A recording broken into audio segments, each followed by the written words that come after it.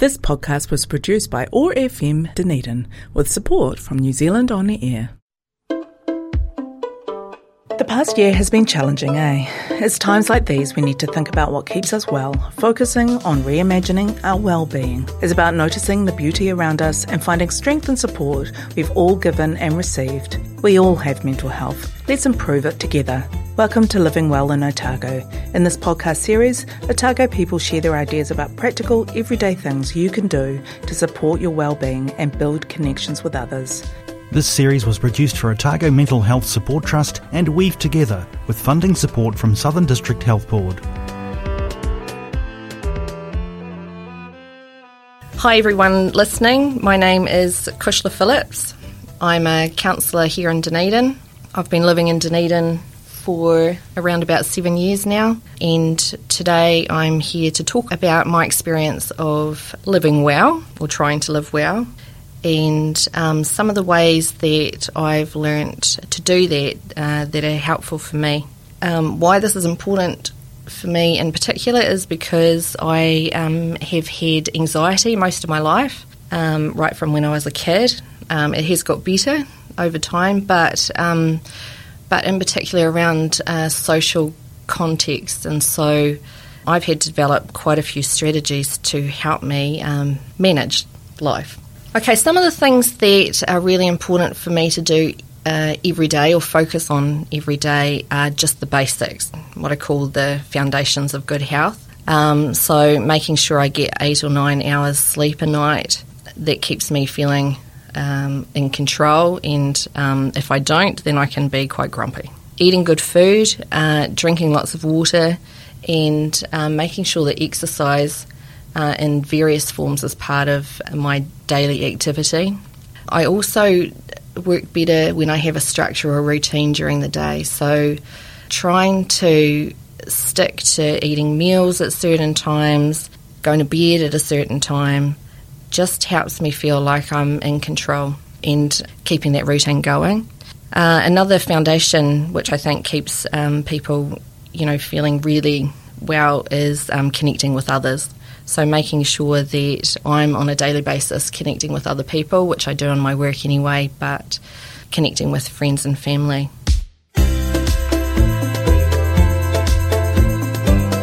So over the last few years, I've really had a focus on my mental well-being, so really looking after myself from the point of view of my emotions and my thoughts and just managing my stress. So some of the things that have really helped in that regard, number one is being out in nature. For me, if I'm out in the bush particularly, or walking along the beach, or just even being outside with the sun shining on my face, really relieves some of the stress and busyness of day-to-day life.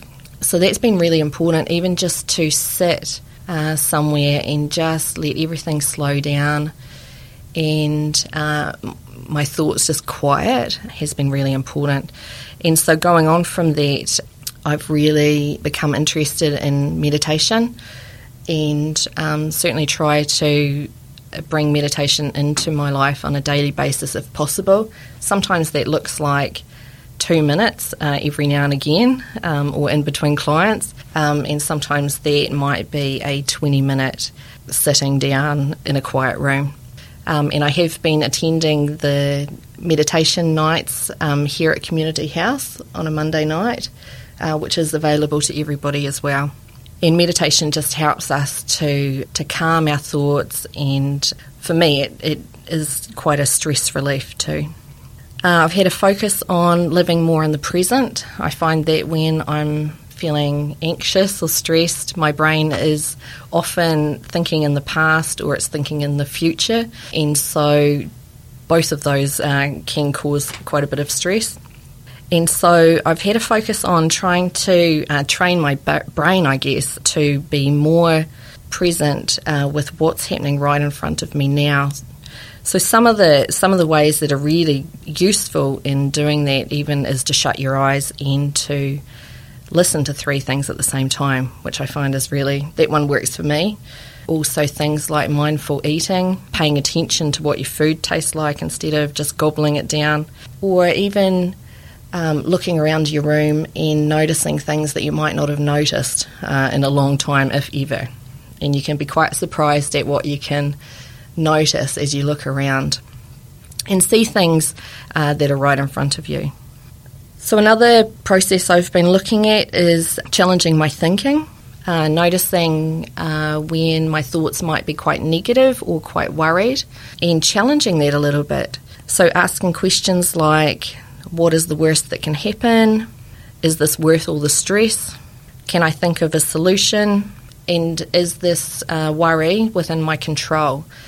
And I find that asking myself those questions actually helps me to get out of the stress and anxiety that I'm feeling and put it in perspective. So challenging those thoughts is really useful for me. And even if I'm challenging them, if they're quite negative, replacing them with positive thoughts. So if I'm, say, for example, saying that I can't do something, I'll replace that with I can do this. A good example, actually, of that is recently when I was running, and I hate running. I'm not very good at it, and it feels awful. But I was running, and I noticed that my thoughts were saying exactly that. This is horrible. I hate it. But I noticed that when I said to myself, actually, I can do this. I am doing this. I love running. Wasn't quite true, but it actually worked. And I noticed that there was a bit more energy that came with that and a change in my mindset towards running. Here's another Mindful Minute. Cleaning your teeth. Before you clean your teeth, notice the colour and smell of the toothpaste. While cleaning, notice the feel of the toothbrush in your mouth and the smell and the taste. And the nice clean feeling when you rinse your mouth. What I've noticed in my work with clients and also in myself is that it's quite often difficult for us to want to feel our emotions or express our emotions. And I think that is a product of our culture, our just get on with it culture in New Zealand. And so what I've been doing is pushing my comfort zone a bit on that, I guess, in terms of trying to connect more with what I'm feeling in the moment and being able to express that, whether that's to myself or to other people, it really doesn't matter, but just really getting more in contact with what I'm feeling, both in my body and in my head. So one way I do that is actually noticing where I feel emotions in my body. So our emotions are present in our body. So sometimes if we're feeling anxious, we get a sick feeling in our stomach. If we might be feeling scared, it might be stomach, it might be your chest gets tight. Some people talk about, the head feeling really sore or tight, and we can hold stress in our shoulders as well. So everybody's different where we feel emotions, but it's really good to notice where we do. And what I like to do is just sit for a minute, often close my eyes, and just feel like I'm breathing into that emotion so that I'm actually saying to my body, yeah, I can hear you, I'm feeling this, rather than ignoring it or pushing it away.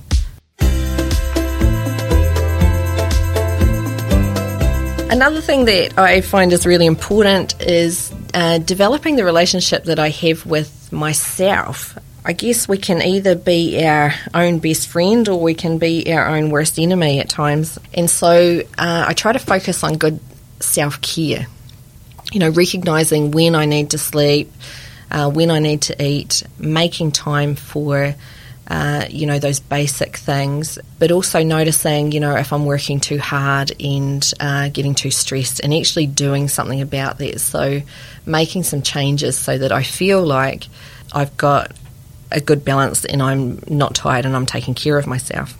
So I think in general, I often, that often is a bit of a struggle. I tend to run around a bit like a headless chicken a lot of the time and have a bit of trouble managing stress.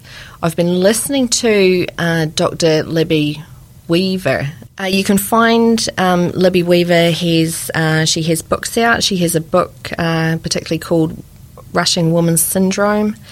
and she is on YouTube clips and various other places, and actually she's even visited Dunedin before, and I think she would intend to again if COVID wasn't happening. So she's particularly good in terms of women's issues and the stress that women are under in day-to-day life. So what I've particularly learnt from the idea of the rushing woman syndrome is that often the stress that we're feeling is perceived stress, so it's not actually as stressful as what we think. And so sometimes by changing the way we look at it or changing our sense of urgency, we can calm that down a bit. And Dr. Libby does talk about the impact of stress on our bodies, and particularly for females and females' hormones as well. So it's an interesting read.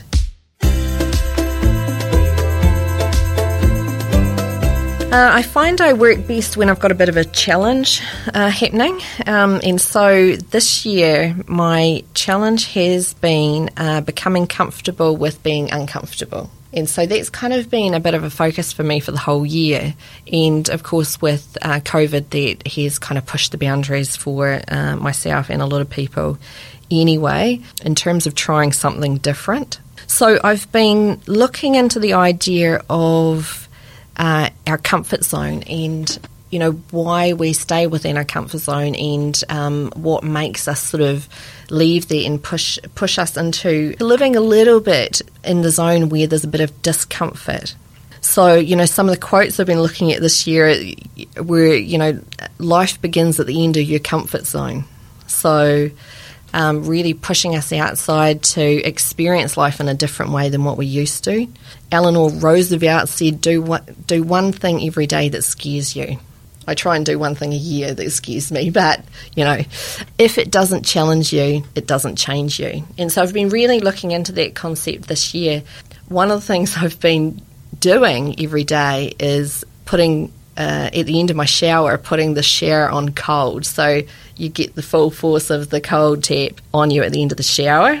So that's not that fun, but it does sort of help you push that idea of discomfort. Because I think for myself, if I get more comfortable with being uncomfortable, life doesn't seem so scary at times. So other things that I have done in the past, I'm very scared of heights, so I'll walk across swing bridges and things like that. But also in terms of just pushing the limits of even my physical ability. So, you know, if I'm going out in nature or going for a walk, it's really quite good to do something that feels just a little bit too tough. So, for example, the other day I walked up to the top of the Mangatuas, which seemed like it was straight uphill for about 2 hours.